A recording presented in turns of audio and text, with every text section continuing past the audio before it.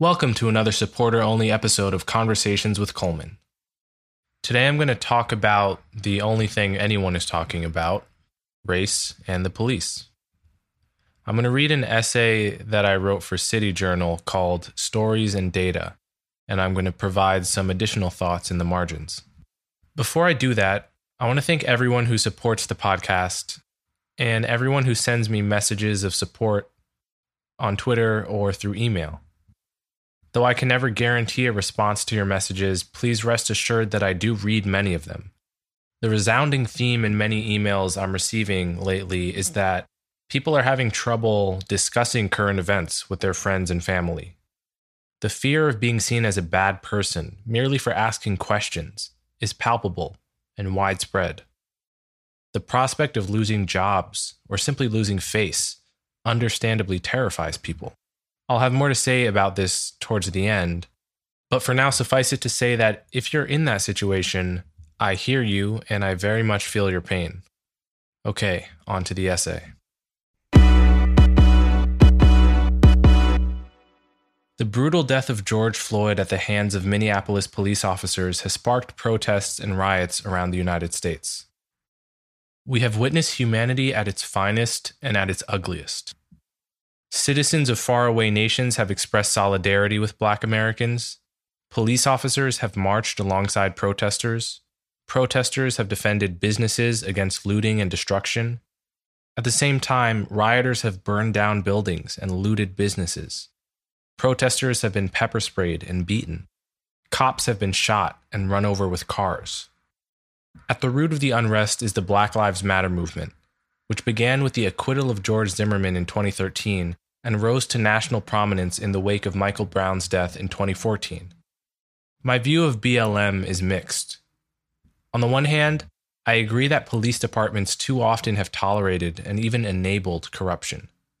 Rather than relying on impartial third parties, departments often decide whether to discipline their own officers. The legal doctrine of qualified immunity sets what many say is an unreasonably high bar for civilians bringing civil rights lawsuits against police officers.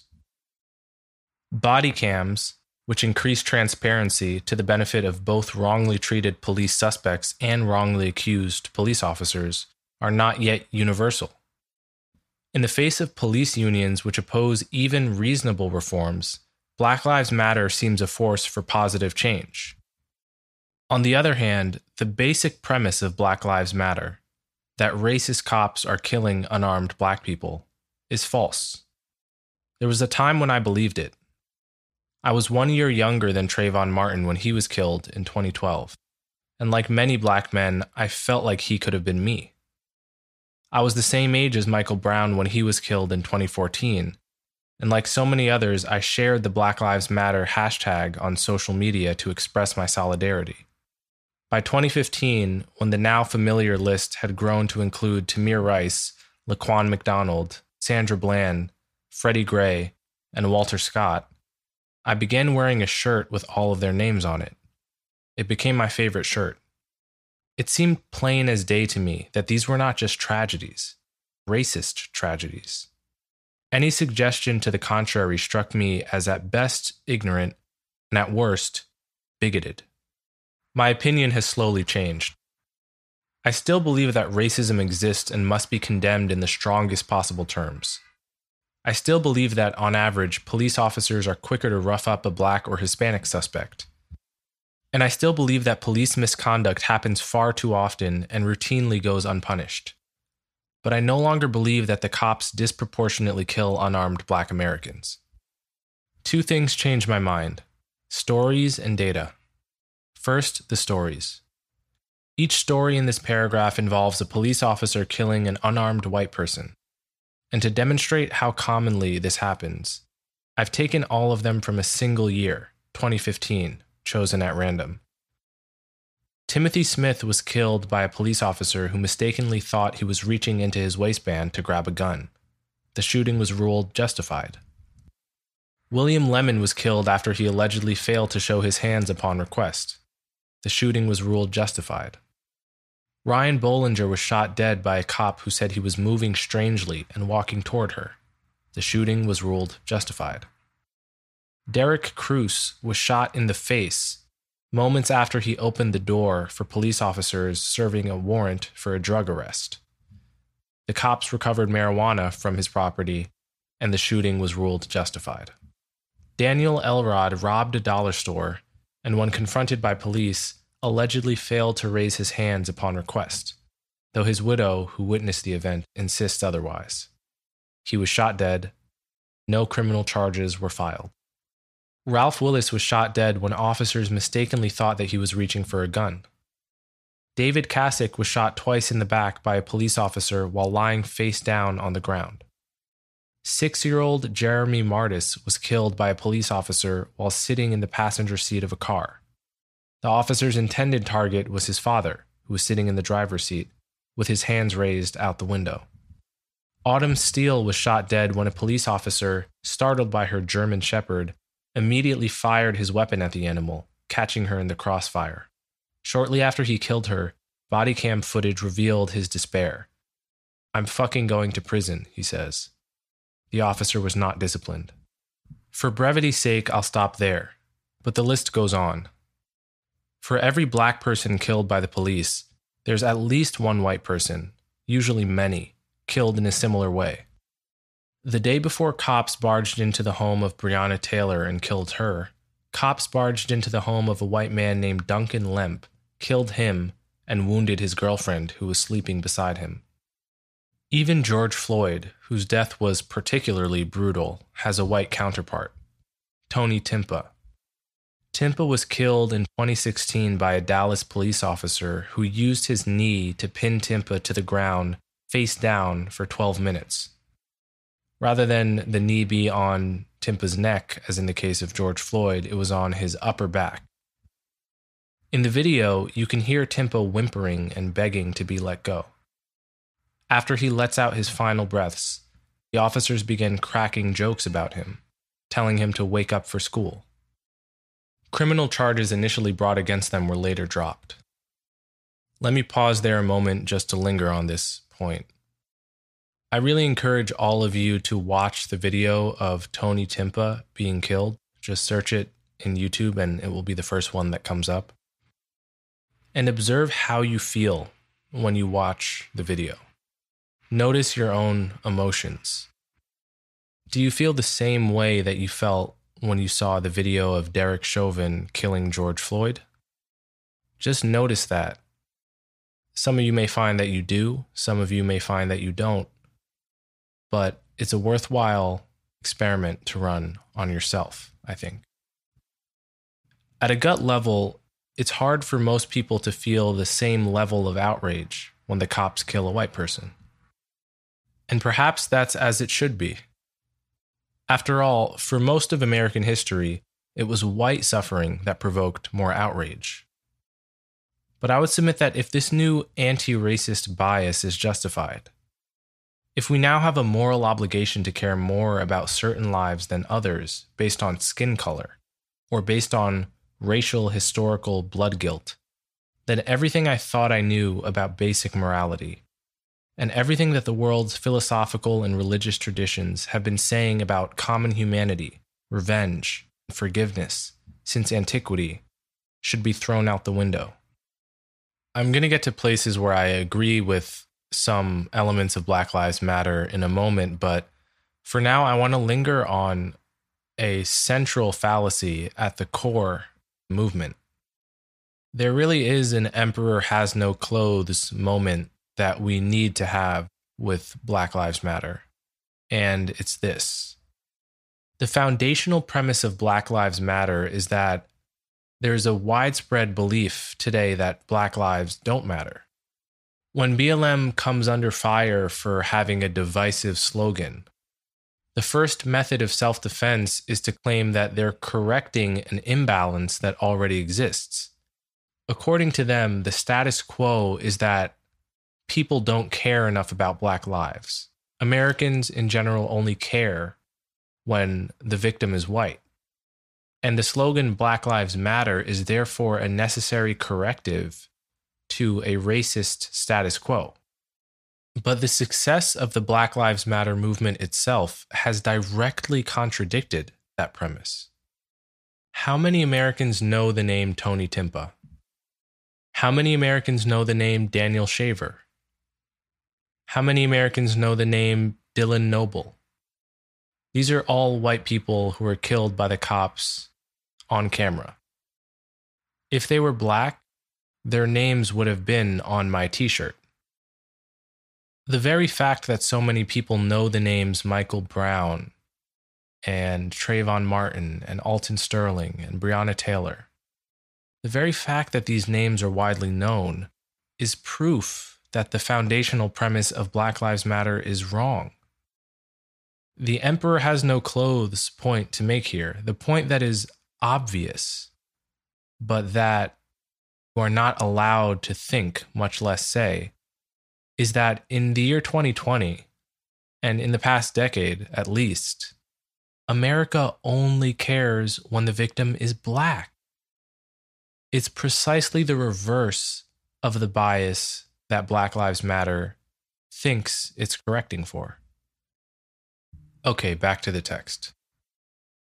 You might agree that the police kill plenty of unarmed white people too, but object that they are more likely to kill unarmed black people. That's where the data comes in. The objection is true as far as it goes, but it's also misleading. To demonstrate that racial bias is behind this disparity, it's not enough to cite the fact that black people comprise 14% of the US population, but about 35% of unarmed Americans shot dead by police. By that logic, you could prove that police shootings were extremely sexist by pointing out that men comprise 50% of the population, but 93% of unarmed Americans shot by cops. Instead, you must do what all good social scientists do: control for confounding variables to isolate the effect that one variable has upon another. In this case, the effect of a suspect's race on a cop's decision to pull the trigger. At least 4 careful studies have done this. One by Harvard economist Roland Fryer, one by a group of public health researchers, one by the economist Sedil Mullainathan, and one by David Johnson et al. None of these studies have found a racial bias in deadly shootings. Of course, that hardly settles the issue for all time. As always, more research is needed. But given the studies already done, it seems unlikely that future work will uncover anything close to the amount of racial bias that BLM protesters in America and around the world believe exists. Okay, let me pause here to address the most common critique I received of my essay, which was that I cherry-picked the Roland Fryer paper, which famously found that there was no anti-black bias in deadly shootings in 10 American cities. The other thing that that paper found was that police officers are more likely to use non-lethal force on a black suspect. That is, to put their hands on a suspect, to use a baton, for example. And the disparity there hovered around 20% more likely. So I didn't include that sentence in this paragraph, and people seem to think that that amounted to cherry picking, which was bizarre to me because at the beginning of the essay, I said that, quote, I still believe that police officers are more likely to rough up a black or Hispanic suspect. And as evidence for that claim, I linked to the Roland Fryer paper. So the idea that I was only promoting some of the findings of that paper and not others is belied by the first few paragraphs of my essay. And it's worth inserting here that it's not only the case that Fryer found that there was no anti-black bias. In fact, he found that there was an anti-white bias in deadly shootings. So to summarize again, there are 2 seemingly contradictory findings in this empirical, rigorous paper that Roland Fryer did.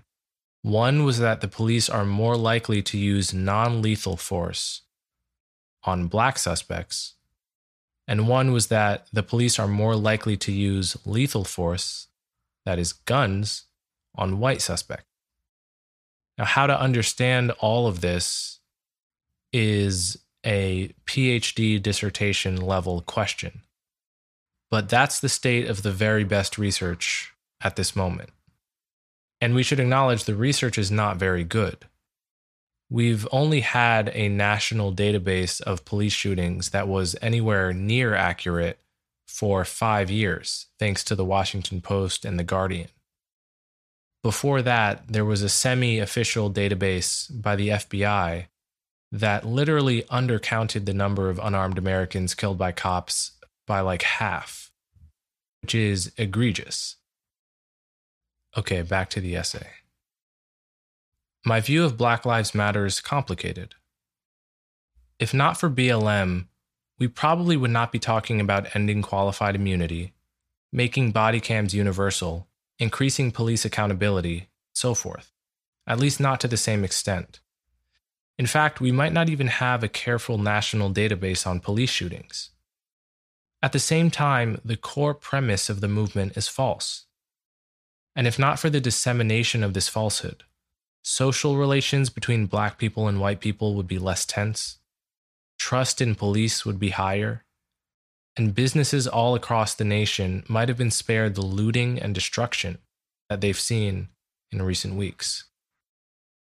I do want to say something here briefly about qualified immunity and whether it makes sense to get rid of it, because I'm genuinely undecided about this. Just to give a brief summary, qualified immunity is a doctrine that requires, in cases where civilians are bringing civil rights lawsuits against government officials, that there be a clear violation of rights. What that means is if a police officer does something that I think is horrible to me, searches and destroys my house, for example, before I can bring a civil rights lawsuit against the cop himself, I have to find something in case precedent where, in a similar situation, a lawsuit was successfully prosecuted. And if I can't find something that is sufficiently similar, I actually can't bring a lawsuit against him, much less win it. So at a glance, this seems like a great candidate for something to get rid of in order to increase police accountability.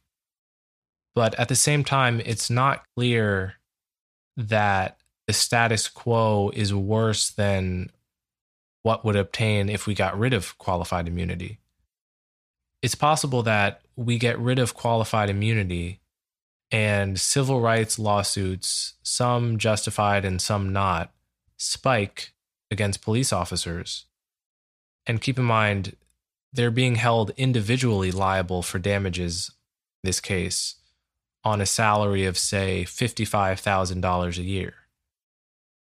So imagine we're now requiring cops to purchase their own insurance for what amounts to malpractice lawsuits. For starters, this is basically the equivalent of giving every police officer in America a huge pay cut. And not only that, it would give a larger pay cut to police officers working in more dangerous neighborhoods, which seems like the exact opposite of the incentives we want to create in order to both deal with crime and curb the issue of police brutality at the same time. So all that to say, it's not as obvious to me as it seems to many people that ending qualified immunity is a no-brainer, the way that universal body cams are a no-brainer. At the same time, I've seen some examples where qualified immunity protects a cop who did something that I really do see as indefensible. So I'm genuinely undecided about that issue and looking for rigorous evidence-based research about what would happen if we ended it. Okay, back to the essay. Isn't this the price of progress? Isn't there a long tradition of using violence to throw off the shackles of white supremacy, going back to the Haitian Revolution and the American Civil War? Didn't the urban riots of the late 60s wake Americans up to the fact that racism didn't end with the Civil Rights Act? To start, any analogy to slave rebellions or justified revolutions should be dismissed immediately. Taking up arms directly against people enslaving you is one thing. Looting clothing stores or destroying grocery stores is something else entirely. You must be careful not to confuse the protesters with the rioters. The former are committed to nonviolence. The latter are simply criminal and should be treated as such. What people don't realize about riots is how destructive they are to the communities in question for years, and often for decades. I visited Ferguson, Missouri last year and witnessed the stores that are abandoned buildings now still haven't returned because of the riots that took place in 2014. And some of those stores were Black owned, for what it's worth. Imagine how you would feel if a group of white supremacists burned down a Black owned barbershop. And then consider that the exact same effect is what happens as a result of riots. It's just that the person doing the burning happens to be of a different color. Do you think that matters to the Black business owner who loses his livelihood as a result of the riots? Do you think it matters to the investor who no longer wants to give a loan to a new business owner in that area? Do you think it matters to the business owner who doesn't get the loan? These are all the questions that people who are tempted to defend the riots should be asking themselves. As for the riots of the 1960s, progressives should not praise them for shocking Americans into action without also noting that they helped elect Richard Nixon president, which progressives certainly did not intend, that they directly decreased the wealth of inner-city Black homeowners, and that they scared capital away from inner cities for decades, worsening the very conditions of poverty and unemployment that the rioters were supposedly protesting. Let me briefly expand on some of these points. Regardless of what you think about the riots, you have to admit, from a pragmatic point of view, they are a huge gift to Donald Trump. The fact that there was actually a part of a major American city, namely Seattle, that the police more or less officially abandoned for several weeks, that is a huge gift to a president who styles himself as someone who cares about law and order. If you want American politics to resume some semblance of sanity by having a moderate Democrat like Joe Biden be president, then you have to oppose the riots and you have to oppose the naive, utopian expectation that without police, somehow civilization remains on the rails. As Steven Pinker noted in my podcast with him and in his famous book, The Better Angels of Our Nature, having the state monopoly on violence is one of the best things that humans have ever come up with. It's so good that we've forgotten how good it is. We just take for granted, at least most of us do, that when something horrible happens, you can call a 3-digit number and people with guns will show up to protect you. That's amazing. And places that don't have that devolve into tit-for-tat violence of the kind that you read in Shakespeare's Romeo and Juliet, or you see in West Side Story, or you see in the pockets of America where violent crime is still a huge issue. Almost no one wants to live like this when given the choice. The migrants of the world flock to places that have solid institutions of law and order. They vote with their feet for a reason. And I also want to make a point about the relationship between wealth and crime. The clearest way to talk about this is with reference to gentrification. This is the process by which wealthy usually white people move into a neighborhood that was previously all black or all minority as crime decreases and property values increase. I wrote a piece a few months ago on this called "Why Do Progressives Hate Gentrification?" And in that piece, I cover the largest study done on the effects of gentrification, which showed that gentrifying neighborhoods led to enormously increased wealth for low-income Black residents that own small properties. We've been hearing about the racial wealth gap for the past 5 or 6 years especially. And there's nothing worse for the racial wealth gap than riots in predominantly Black communities. Okay, back to the essay. The case for violence rests on the false notion that without it, little progress can be made.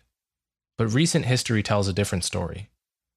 In 2018, the NYPD killed 5 people, down from 93 in 1971. Since 2001, the national incarceration rate for Black men ages 18 to 29 has gone down by more than half. Put simply, we know progress through normal democratic means is possible because we've already done it. If you want to know more about the enormous progress that Black Americans have made in incarceration rates and health and life expectancy and education and economics and so forth, I encourage you to look up my essay called "The Case for Black Optimism" in Quillette from about 9 months ago. In a perfect world, I would like to see the yearly number of unarmed Americans killed by police decrease from 55, which is the number from 2019, to 0. But the more I think about how we would achieve this, the less optimistic I am. At a glance, copying the policies of nations with very few police shootings seems like a promising path. But on closer inspection, one realizes how uniquely challenging the American situation is. First, America is a huge country, the 3rd largest in the world by population. That means that extremely low probability events, such as police shootings or lightning strikes, for example, will happen much more frequently here than they do elsewhere. For example, if America were the size of Canada, but otherwise identical, about 6 unarmed people would have been killed by the police last year, instead of 55. Second, America is a gun country, which means that policing in America is fundamentally different than policing in other nations. When the cops pull someone over in the United Kingdom, the rate of gun ownership is less than 1/20th the American rate. They have almost no reason to fear that the person they've stopped has a pistol hidden in the glove compartment. That's not true in America, where a cop gets shot almost every day. So long as we're a gun country, American police will always be liable to mistake a suspect's wallet or smartphone for a gun. And we won't be able to completely legislate that fear away, at least not completely. To be clear, I'm not expressing pessimism about the possibility of getting rid of George Floyd or Tony Timpa style incidents. I can imagine getting to a place where that never happens or almost never happens. What I'm expressing pessimism about, the idea that we could possibly get the number from 55, which is already probably an all-time low, to 0. I can imagine us making significantly more progress, for instance, cutting that number in half. But as you make more progress, it becomes harder to make progress because you take the low-hanging fruit first. You get rid of the truly horrible and deeply unnecessary police killings where the cop didn't even have a reason to fear for his life. And once you get rid of those, you're left with the instances where cops really did have a reason to fear for their life. And that's necessarily much harder to reform. Okay, continuing. A third factor, which is not unique to America, is that we live in the smartphone age, which means that there are millions of cameras at the ready to ensure that the next police shooting goes viral. Overall, this is a good thing. It means that cops can no longer reliably get away with lying about their misbehavior to escape punishment. And it means that claims of those accusing the police in such situations will face objective video scrutiny. But it also means that our news feeds are perpetually filled with outlier events presented to us as if they were the norm. In other words, we could cut the rate of deadly shootings by 99%, but if the remaining 1% are filmed, the public perception will be that shootings have remained steady. And it's the public perception, more than the underlying reality, that provokes riots. Combine all three of these observations and we arrive at a grim conclusion. As long as we have a non-zero rate of deadly shootings, which is a virtual certainty, and as long as some shootings are filmed and go viral, which is also a virtual certainty, then we may live in perpetual fear of urban unrest for the foreseeable future. The only way out of this conundrum, so it seems to me, is for millions of Americans on the left to realize that deadly police shootings happen to Black people and white people alike. As long as a critical mass of people view this as a race issue, they'll see every new video of a Black person being killed as yet another injustice in a long chain dating back to the Middle Passage. That sentiment, when it's felt deeply and earnestly, reliably produce large protests and destructive riots. The political right has a role to play as well. For too long, All Lives Matter has been a slogan used only as a clapback to Black Lives Matter. What it should have been, and still could be, is a true movement to reduce the number of Americans shot by the police on a race-neutral basis. If the challenge for the left is to accept that the real problem with the police isn't racism, the challenge for the right is to accept that there are real problems with the police. I want to talk briefly about the proposed solutions to this problem, namely defunding the police or dismantling the police. Now, strangely, I disagree with defunding the police, but in some contexts, I agree with dismantling and replacing the police, as was done in, for example, Camden, New Jersey, where city police were replaced by a higher number of county police that were more competent for various reasons. That kind of reform, though it may seem more drastic or more radical, actually makes more sense, to me at least. But this focus on defunding the police seems fundamentally confused. Just think for a moment about what the end goal is. The end goal is for the police to do their jobs while minimizing the extent to which they brutalize citizens for no good reason and kill citizens unnecessarily. That's the goal. Notice nothing I just said had anything to do with the total dollar amount going to their budgets. So right off the bat, the burden is on proponents of defunding the police to prove to me that there is some necessary link between the total dollar amount that a city police budget has and the degree to which they brutalize and kill citizens unnecessarily. No such link has been evidenced by the Black Lives Matter movement, and it seems people aren't even asking the question. If we want cops to receive more training, because the average number of hours a cop has to train is in some cases less than for professions that seem completely trivial by comparison, which is to say, professions that have nothing to do with life and death, like bakery. Why is the obvious lesson that we need less funding police rather than more? I'm not saying we do need more funding. I'm saying it's just not obvious. If we have a problem with bad public school teachers, Would the first solution be defund public schools? I'm not sure. It might be fund public schools more. It might be pay teachers a higher salary so we can attract some of these elite people that would otherwise go work on Wall Street. The same might be true of policing. I saw a news article about police officers in Brookline, Massachusetts that were working 80-hour work weeks for the overtime, but also because police departments are understaffed. Not enough people want to be cops relative to how many cops we need.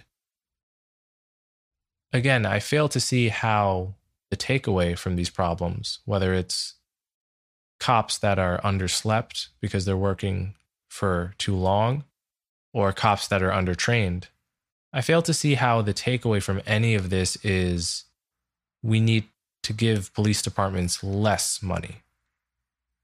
Again, we have to just keep the goal in sight here and as rigorously as possible ask how we're going to get there. If the level of discourse among our public officials stays where it currently is, partisan and shallow, then there's not much hope.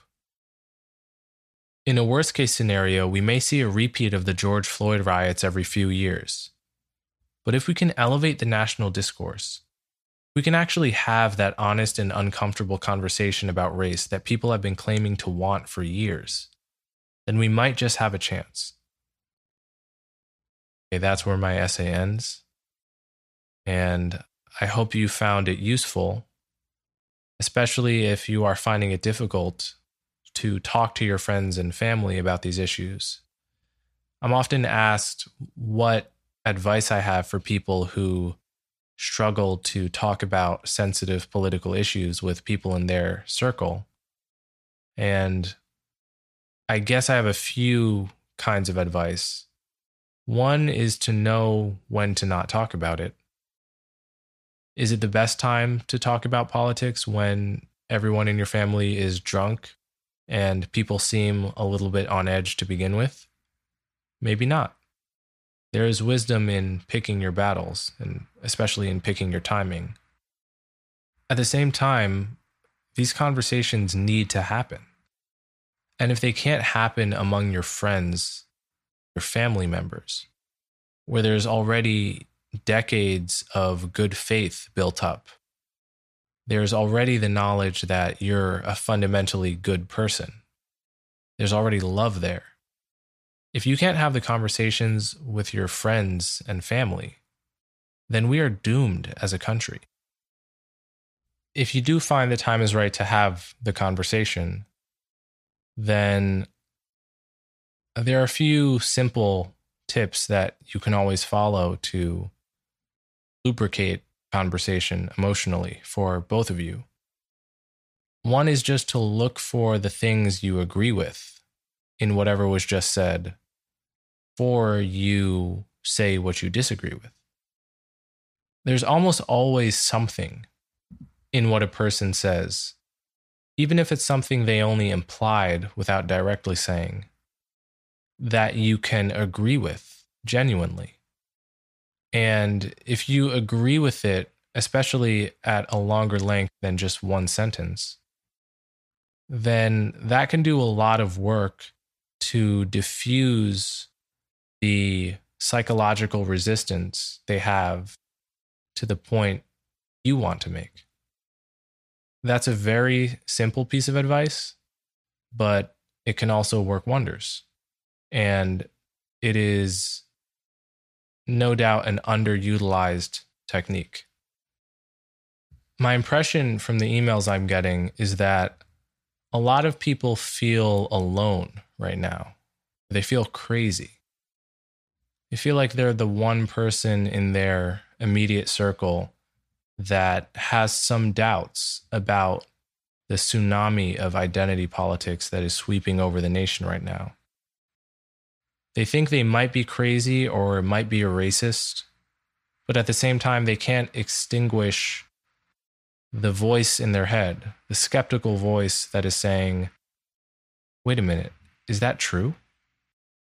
We have to honor that skeptical voice. We know all around the world and throughout history, there's this phenomenon of preference falsification where a widespread belief is falsely thought to be a minority belief. An example that stuck with me from one of Cass Sunstein's books is the guardianship laws in Saudi Arabia, where women need to have a male guardian, either a brother or a father or something like that, in order to leave the house. There was some study which suggested that individually, a large number of men disagreed with these laws and thought they were annoying and retrograde and immoral.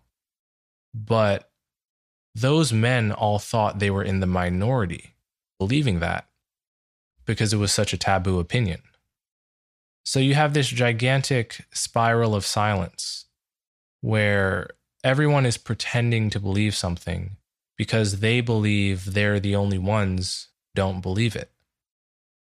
And there's no doubt that something like that is happening at this moment with identity politics and with the claims being made about how much racism exists in American society.